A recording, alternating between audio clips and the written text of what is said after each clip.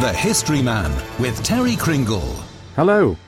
The Isle of Man usually has pretty mild winters, but it has had some bad ones, and the worst on record hit the island near the end of the 19th century. The so-called Great Snow of 1895 was literally a killer. It began with a deceptively gentle fall of snowflakes in the February which troubled nobody.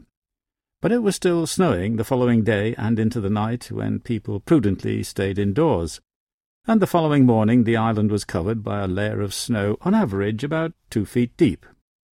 This was still not too bad. But then came a gale-force wind and a blizzard the like of which people in the island had never experienced before. After 2 days and nights of this, a huge white and icy hand, the temperature had been falling all the time, fastened its grip all over the land, over all the towns and the villages and the countryside.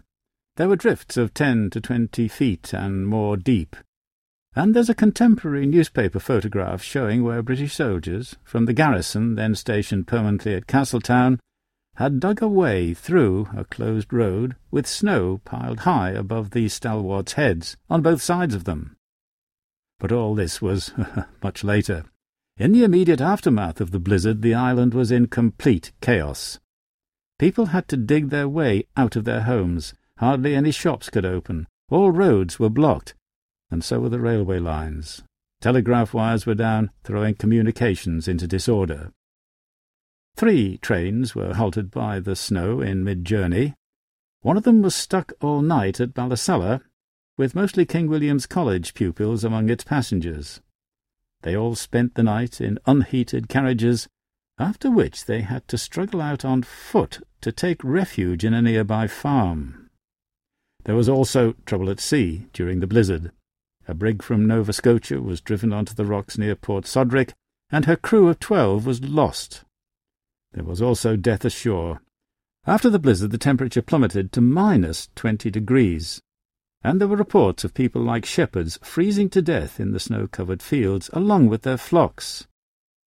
This lasted for a terrible 3 weeks, with the result that every river in the island froze solid.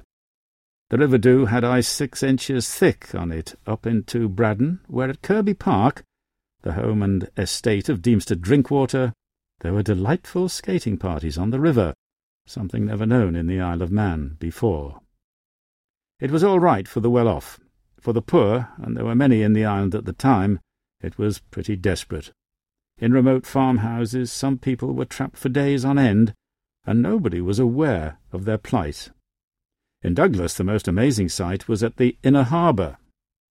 Tons of snow cleared from the roads were dumped into it at low tide, and this froze solid so that people could walk across all the way, if they really wanted to, which I think would have been unlikely.